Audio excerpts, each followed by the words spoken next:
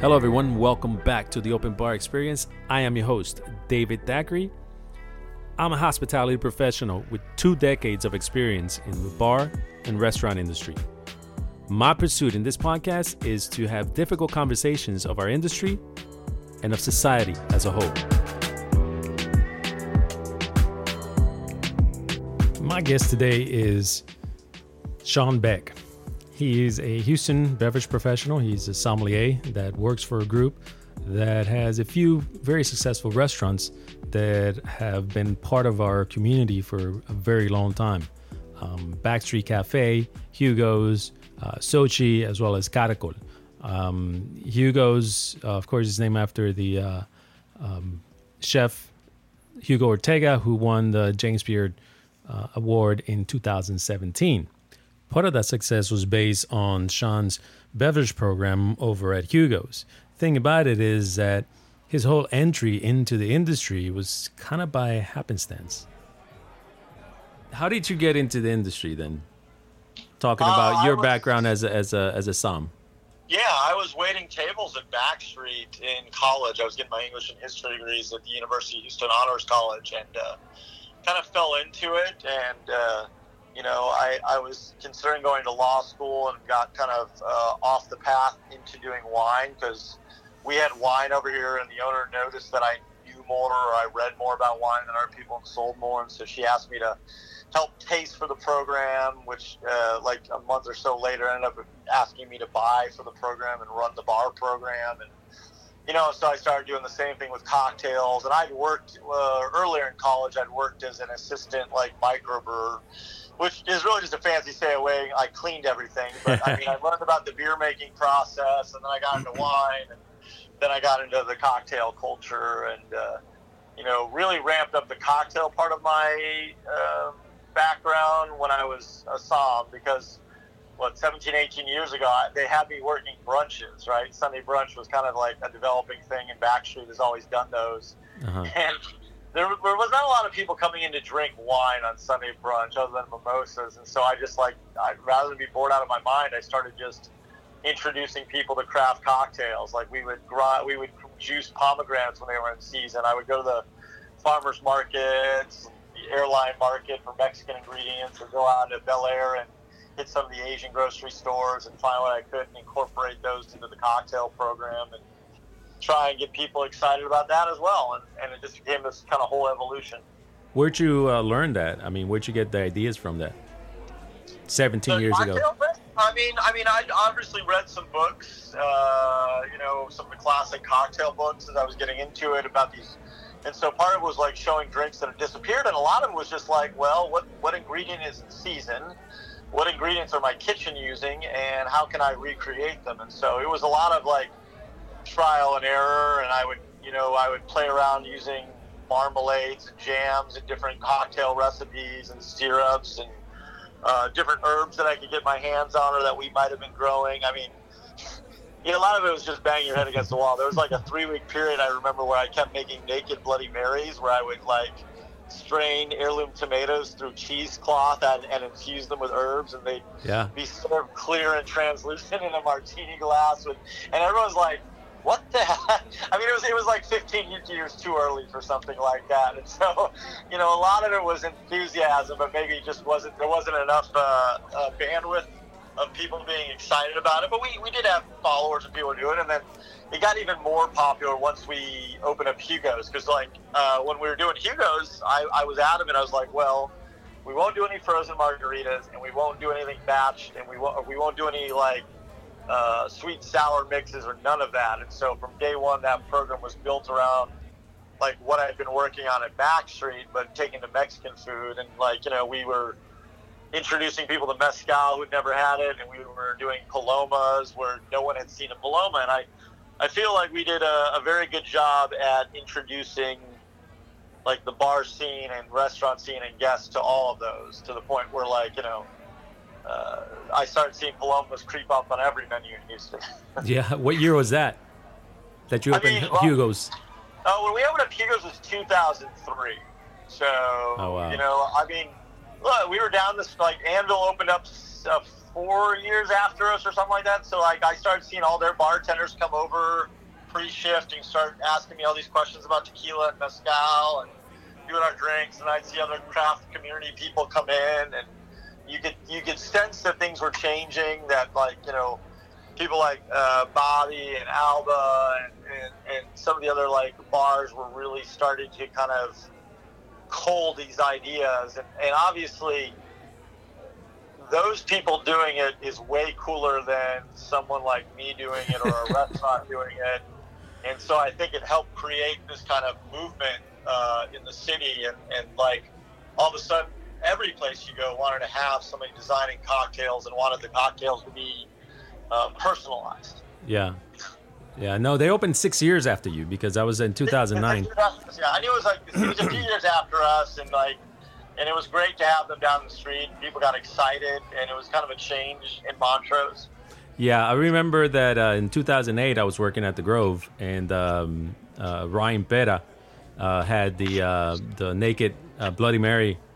He was doing the water for that, and there was a craft cocktail program there. The manager got to MIB that year. Oh, So, wow. yeah, so it was. I was waiting tables at the time, so I thought the shit was cool, but I didn't really realize what was exactly happening. Because then after that, I ended up in bartending in Washington Avenue, and so you know how that went. A lot of Red Bull. Yeah, definitely. Yeah. Well, and I took so much shit. I never carried Red Bull, so people get upset with me, and we wouldn't do frozen margaritas, which like made people so angry. And then I would start doing also like, I wouldn't serve like the big brands. I'd serve like little local small brands. And so we were the first restaurant in Texas to serve Del Maguey. Oh wow! We were the first one to have like one of that single species mezcal in there. So we've done some cool things over the year, and I definitely think the cocktail program at Caracal, and then again later at Sochi, influenced people. I'll see. You end up seeing your drink on a lot of other people's menus eventually. So Yeah. Either in visual form or in exact recreation form, where they've just changed the name. Which I guess imitation is the sincerest form of flattery. I guess so, but I just don't. I'm against the changing the names of stuff, especially classics or someone else's drink, because this has been my thing for a while. Because in New York, right, the reason why some of those cocktails become modern classics is because bars put somebody else's drink on their menu, right? But they put it as the way the creator wanted it. The same name, the same specs, everything. And so now all of a sudden people start seeing, the penicillin, for instance, all around, and then now they're curious about it. And I think that when people start changing names on someone else's creation, I take offense to that. But so you take this way better than I would, because I find that more insulting than flattering. Yeah, and I always thought if you were gonna, if you wanted to put someone else's drink on the menu, I didn't necessarily have a problem with it. I just think you should credit the bar that the inspiration is coming from, or the bartender.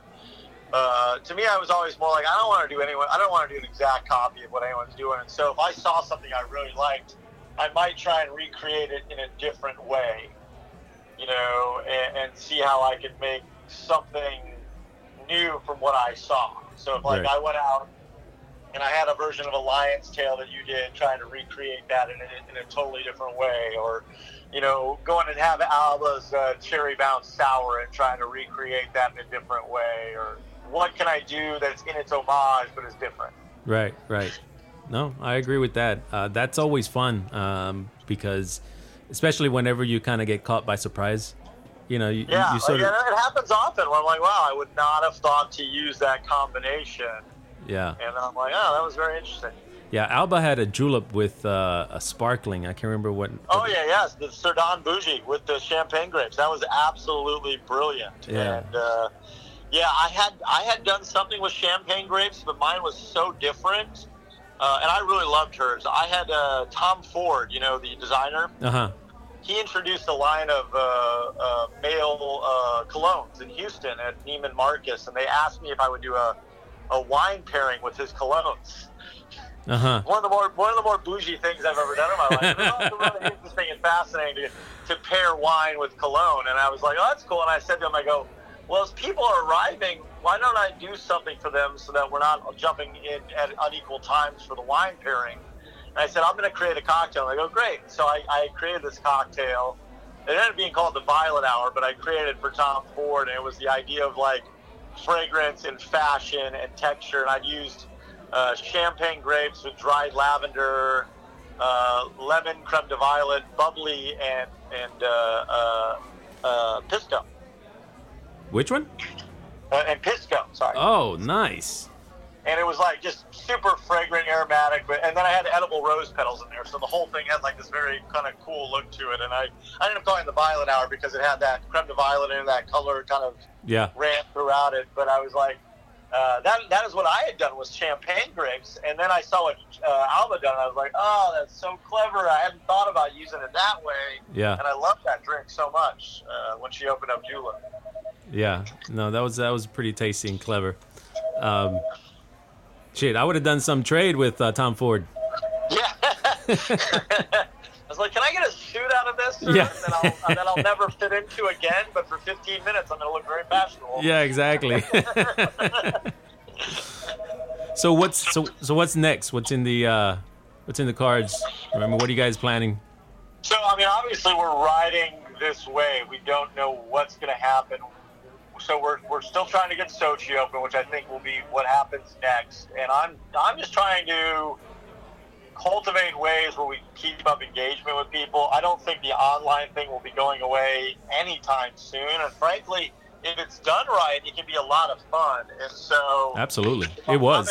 I'm going to keep doing that, and the fact that I can bring in these guests from around the country in without like having them get there to fly here is great. And so we're just, you know, I've got some ideas that I want to do for the cocktail program. So when I find a little more time, that'll be kind of next up. I think for a while there, everyone just wanted comfort. And so to me, the idea of like, and that was kind of going on anyway, right? Was comfort, as you see all these like terrible canned cocktails popping up. People just want easy and accessible. Yeah. Right? Yeah. And so we're in that kind of zone anyway. And so we should be now getting away from those 15 component cocktails that take a bartender 10, 15 minutes to make and just are too busy, and simplifying. But I think you still want creativity, but it's got to be simple creativity. It's got to be like these very slight, poignant details. Yeah, I like to call it smart creativity. You can use more exotic ingredients, but you don't have to use 10 of them.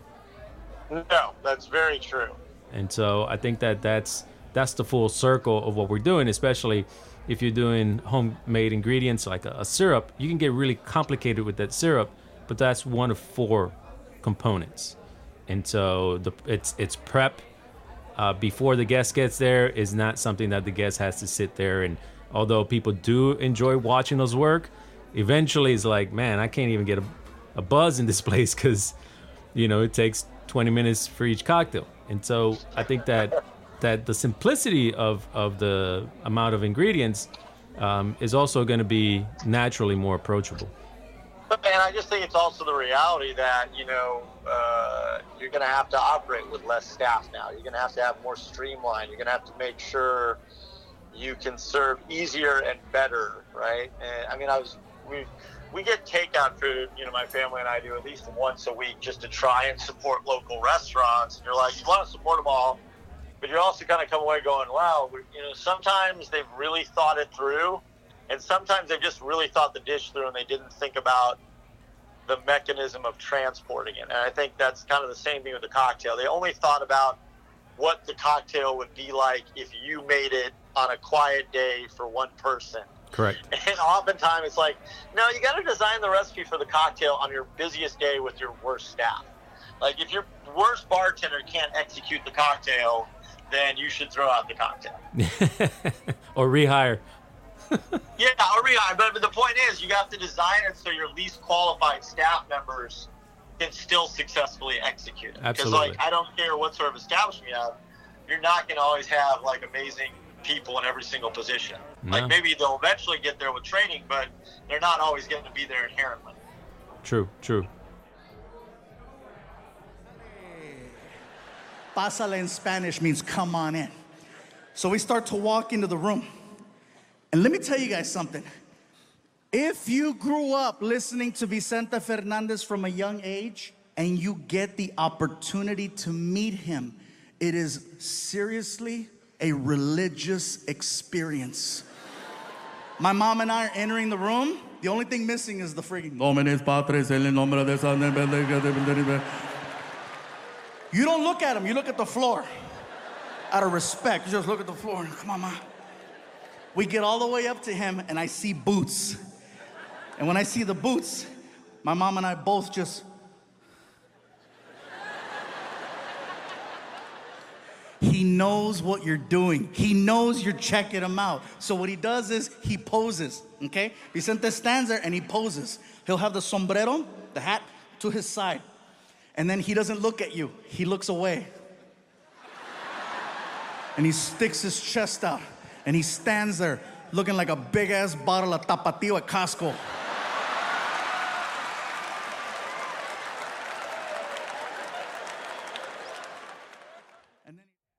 So let's go ahead and talk a little bit about that. There has been some, obviously, adjustments that a lot of bars have been able to do. Some have not. People are getting creative, and some things are working, others are not working. I thought that the Zoom training session with Diplomatico was really well done, because basically I just picked up the food with the sample rums, and then at the time 7:30 we got on Zoom and we talked about it with the master blender, master distiller, and it was great. So how did that come about? Well, I've been doing these wine dinners for a while. Every Saturday night I do a wine dinner, but that was kind of really designed to be more towards the kind of consumer, kind of like a date night, and I would have various winemakers on. And there's a pretty loyal whiskey following here in Houston, and I had early in Corona, I'd started doing this thing on Wednesday nights where we made this really spicy chicken sandwich that community loves. And so I started doing whiskey sauces for them to try with the sandwich when they picked it up. And eventually I was like, well, I should probably do something more, because we have the Zoom option now. And once TABC's changed the rules where I could actually package cocktails and things for people to take home, I began morphing it into an online happy hour, except at night. So 7:30s on Wednesday. And the first couple were great, but it was more me talking with consumers. And I think the third one, I was like, I should have some bartenders on here, because first off, it'd be nice for me to do something for the bartending community, invite them as guests to enjoy. And then secondly, it'd be a chance for consumers to interact with them and either find out what their bar is doing or how they can support their bar, or just kind of keep those connections going. And so it morphed. And then I started incorporating specific distillers and guests. And so the one you joined was my actual fourth one, where I've had an official distiller guest. We had Eddie Russell from Wild Turkey. We had Carlos Camarena from El Tesoro and Ron Cooper from Del Maguey. And we were fortunate enough to have Nelson Hernandez, the master distiller for Diplomatico. And so it just kind of gave a chance to kind of focus in on spirits that weren't just the usual big brands that are flying off the liquor store shelves, and a chance for me to engage with consumers, professionals, and the bar community. So the bar community? Yeah, I try and every week I try and use any tip money I get during the week for doing things. I usually try and give back to do stuff for the SOM and the bartending community, where I'll invite them to just enjoy food or do something. And so I try and, invite at least 3 or 4 bartenders every week as my personal guests to join us on the Zoom. And for them to actually get a night where they just get to sit, drink, and talk and, chat. Because, obviously, there's been no community that's probably been hit harder financially and opportunity-wise than the bartending community. Bartenders are the best at putting people at ease and connecting people, which unfortunately right now we don't want people connecting too closely, and we don't want them too at ease, because when those things happen, you get careless. Yeah. So we're a victim of our own success. Yeah. Yeah, absolutely right about that. So how was it for you when this started? How did you take what was March, the last 2 weeks of March and April like for you? It started out as like sheer insanity, because we the moment it looked like they were going to shut down the restaurants, we began prepping for the idea we'd have to do takeout. And we're like, well, which of our restaurants can we do takeout? And like, for one day, they were debating whether like Sochi, which is our property downtown, and Carrickville and the Galleria could stay open under a takeout model. And it was clear that they couldn't, just because of those areas and how dependent they are on business and the amount of labor to run them. So we began shifting all our staff to our 2 open restaurants, Backstreet and Hugo's, and finding models and mechanisms to take care of the consumers. And, obviously, you don't know if you're going to get a PPP loan. You don't know if there's going to be any support. We started trying to find ways immediately to take care of our employees, because, I don't care how good a restaurant you are. If you have no income and 2 of your restaurants are shut down, and the others have been reverted to takeout business, you can't keep everyone on staff and pay everyone a full salary. And so, we did our best to make sure we helped all our staff get unemployment. We started doing things that we could do to feed the staff, even if they weren't currently working, as often as possible. And so it was like just bewildering, like 24-hour a day kind of process. So you were feeding your staff? Yeah, we definitely made sure we fed our staff. We were putting together grocery baskets every week for our staff. Our HR department made sure to walk through and help everyone who we couldn't obviously employ at that time, especially bussers and kitchenware dishwashers, how to get on unemployment. We didn't leave them to fend for themselves. We did everything we could. And, heck, since most of the service was done that first 2 weeks by our management staff, our salaried employees, like, we just kept pooling all those tips to use to buy, things that, or just place that money back for the staff that wasn't employed. Wow. Yeah. Wow, that's great, because there was definitely a lot of places that were doing what they can to feed industry staff, but like you said, there's only so much that a single place can do. And I think whenever you focus on what you can do for your staff, there's better communication, there's a better understanding. But that's pretty amazing. It was a work in progress. No one's perfect, but you try and take care of the people that have taken care of you. And obviously we did a lot of shift meals with Houston Shift Meal. And for months I've been trying to do meals for out-of-work bartenders and sommeliers. And we have been able to manage that for months through fundraising mechanisms and support with some other groups that I do, and obviously liquor brands that have been very supportive. And so it's just been kind of that endless effort. And March and April were like the most intense of it. And then, towards the end of April, you're looking at signs that we might be able to reopen again. And so you start kind of changing your focus a little bit. Mm-hmm. So, because, then you're caught in this weird no man's land. I'm like, now that places are open again, certain types of restaurants will never be as takeout driven, right? Fine dining restaurants or even middle tier restaurants like ours will be thought of more for dine-in than they will takeout. So as you're shifting your model, that lifeline of takeout was kind of going away to the same degree it had been there for the first 2 months. Yeah. So, well, and you guys also have the HEB.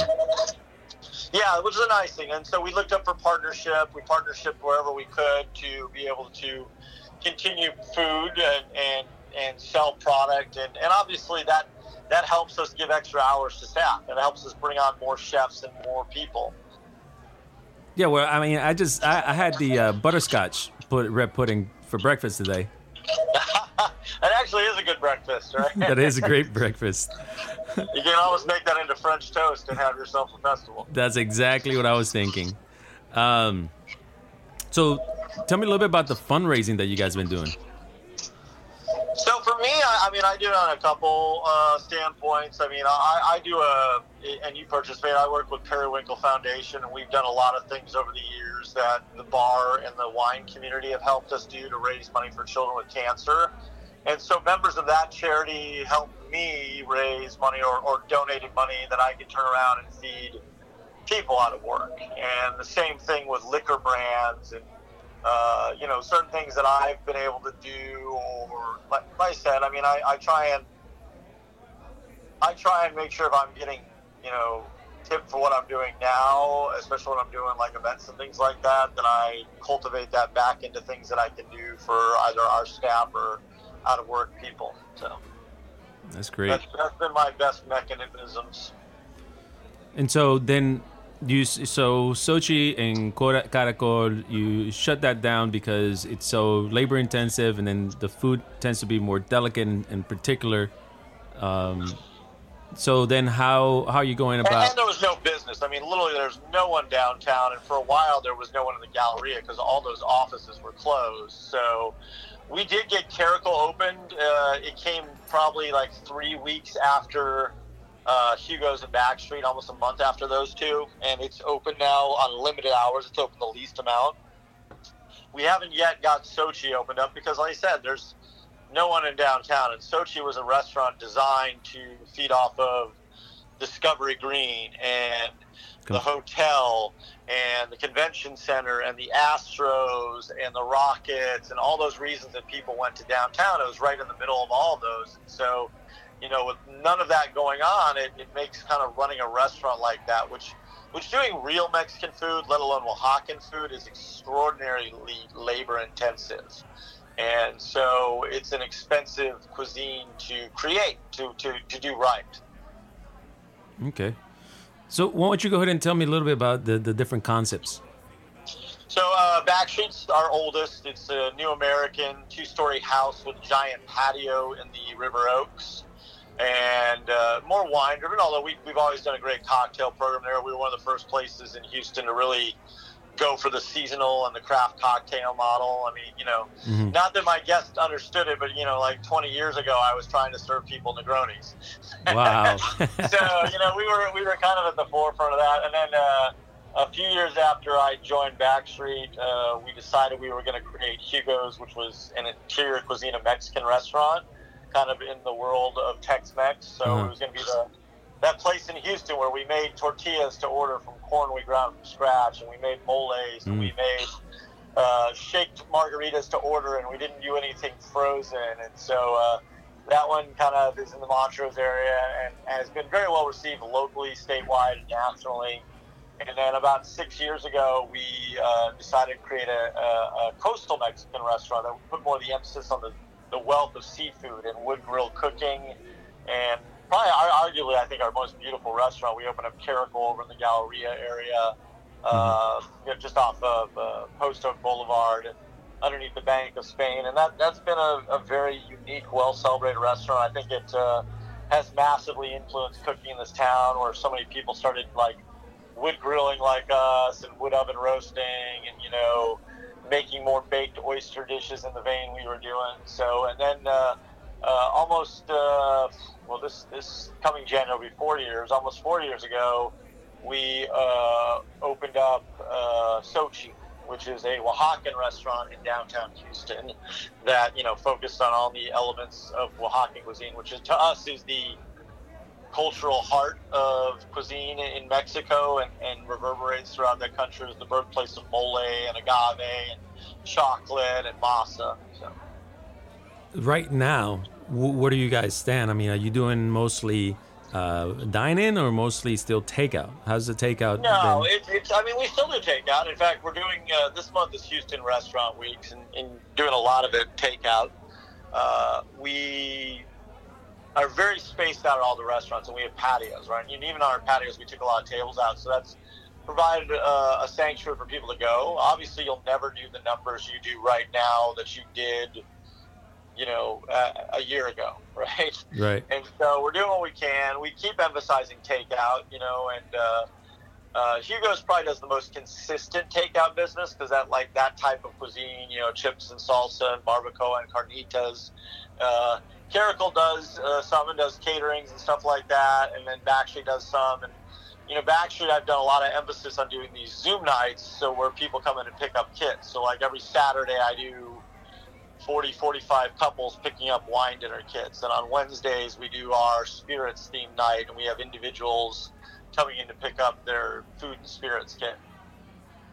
Wow. So I mean, for a slow, I mean, for the disruption that the industry has been dealing with over the last 5 months, I mean, you sound pretty busy. I'm probably busier than ever, but that's because I'm working so hard to generate traffic and to generate things I can do for my fellow industry people. So for me personally, and then I'm also a wine concierge. I will sell wine out the door, so I'm putting together kits and wine orders for people and things like that. So yeah, there's probably more hats than ever for me, and I'm juggling more than ever. So, COVID has not been relaxing for me. It's been stressful and a lot of work. So, well, I appreciate you coming on the show and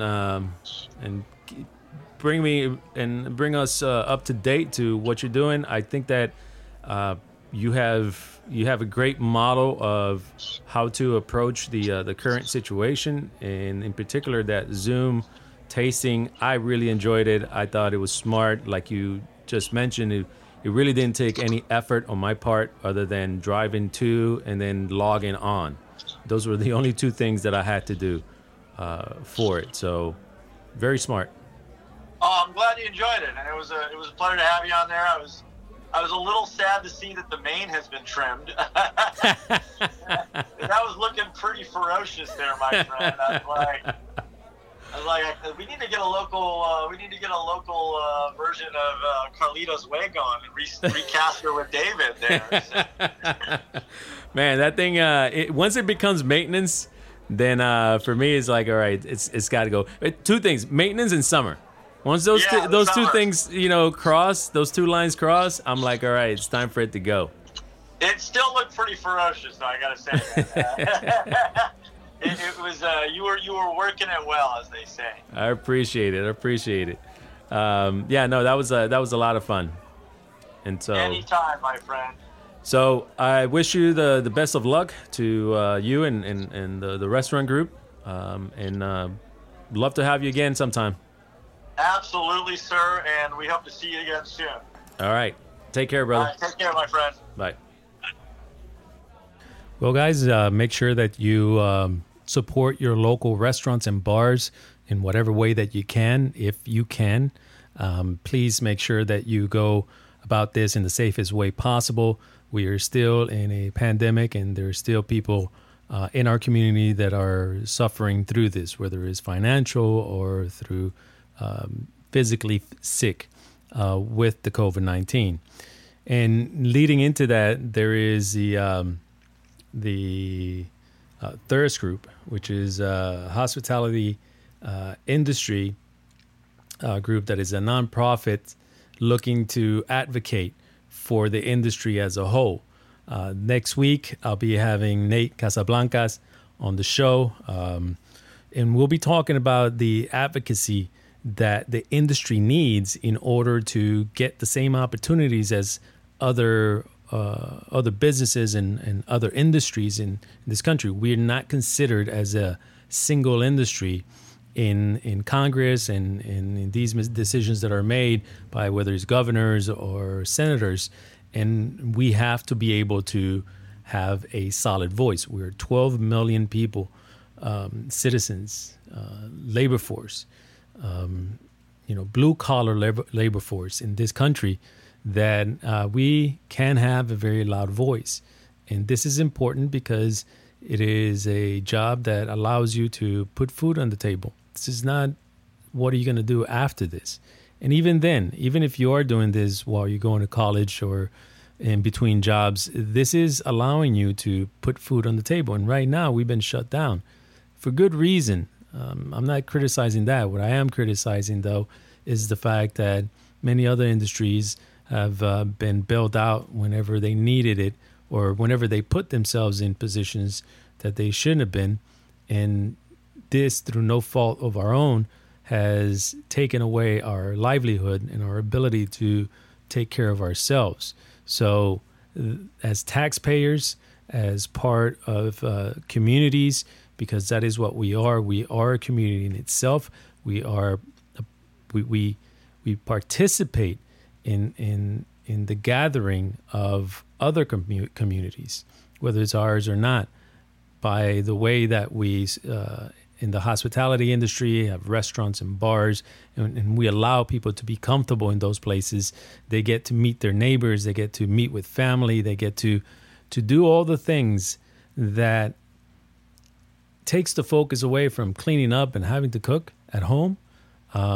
We take care of that part, so that way they can just enjoy each other's company. And the fact is we are part of these communities. There's plenty of you that have been at the same job for many years, and your regulars know you. You are part of their day.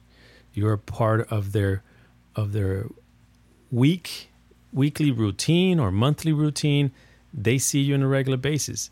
And I think that our industry needs to start thinking a bit more long term.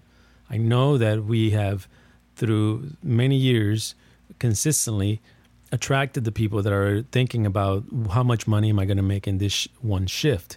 And you're thinking one day at a time. But you need to start thinking longer term than that, because if this is your livelihood, if this is what you have been doing for a while, then you have to make sure that it's well represented within the powers that be, the powers of the purse. So anyhow, I'll have that conversation with Nate, and then we'll go from there. But I'll put the links for his site and for Sean Beck's information on the comment section. If you have a smart device, you can listen on Alexa. You can ask for the Open Bar Experience. Also, we have our own website, which is openbar.space. You can check us out also on your favorite app, whether it is iHeartRadio, TuneIn, Stitcher, or Apple Podcasts. Check it out, the Open Bar Experience. Remember, take care of yourself, take care of each other, and keep the conversation going.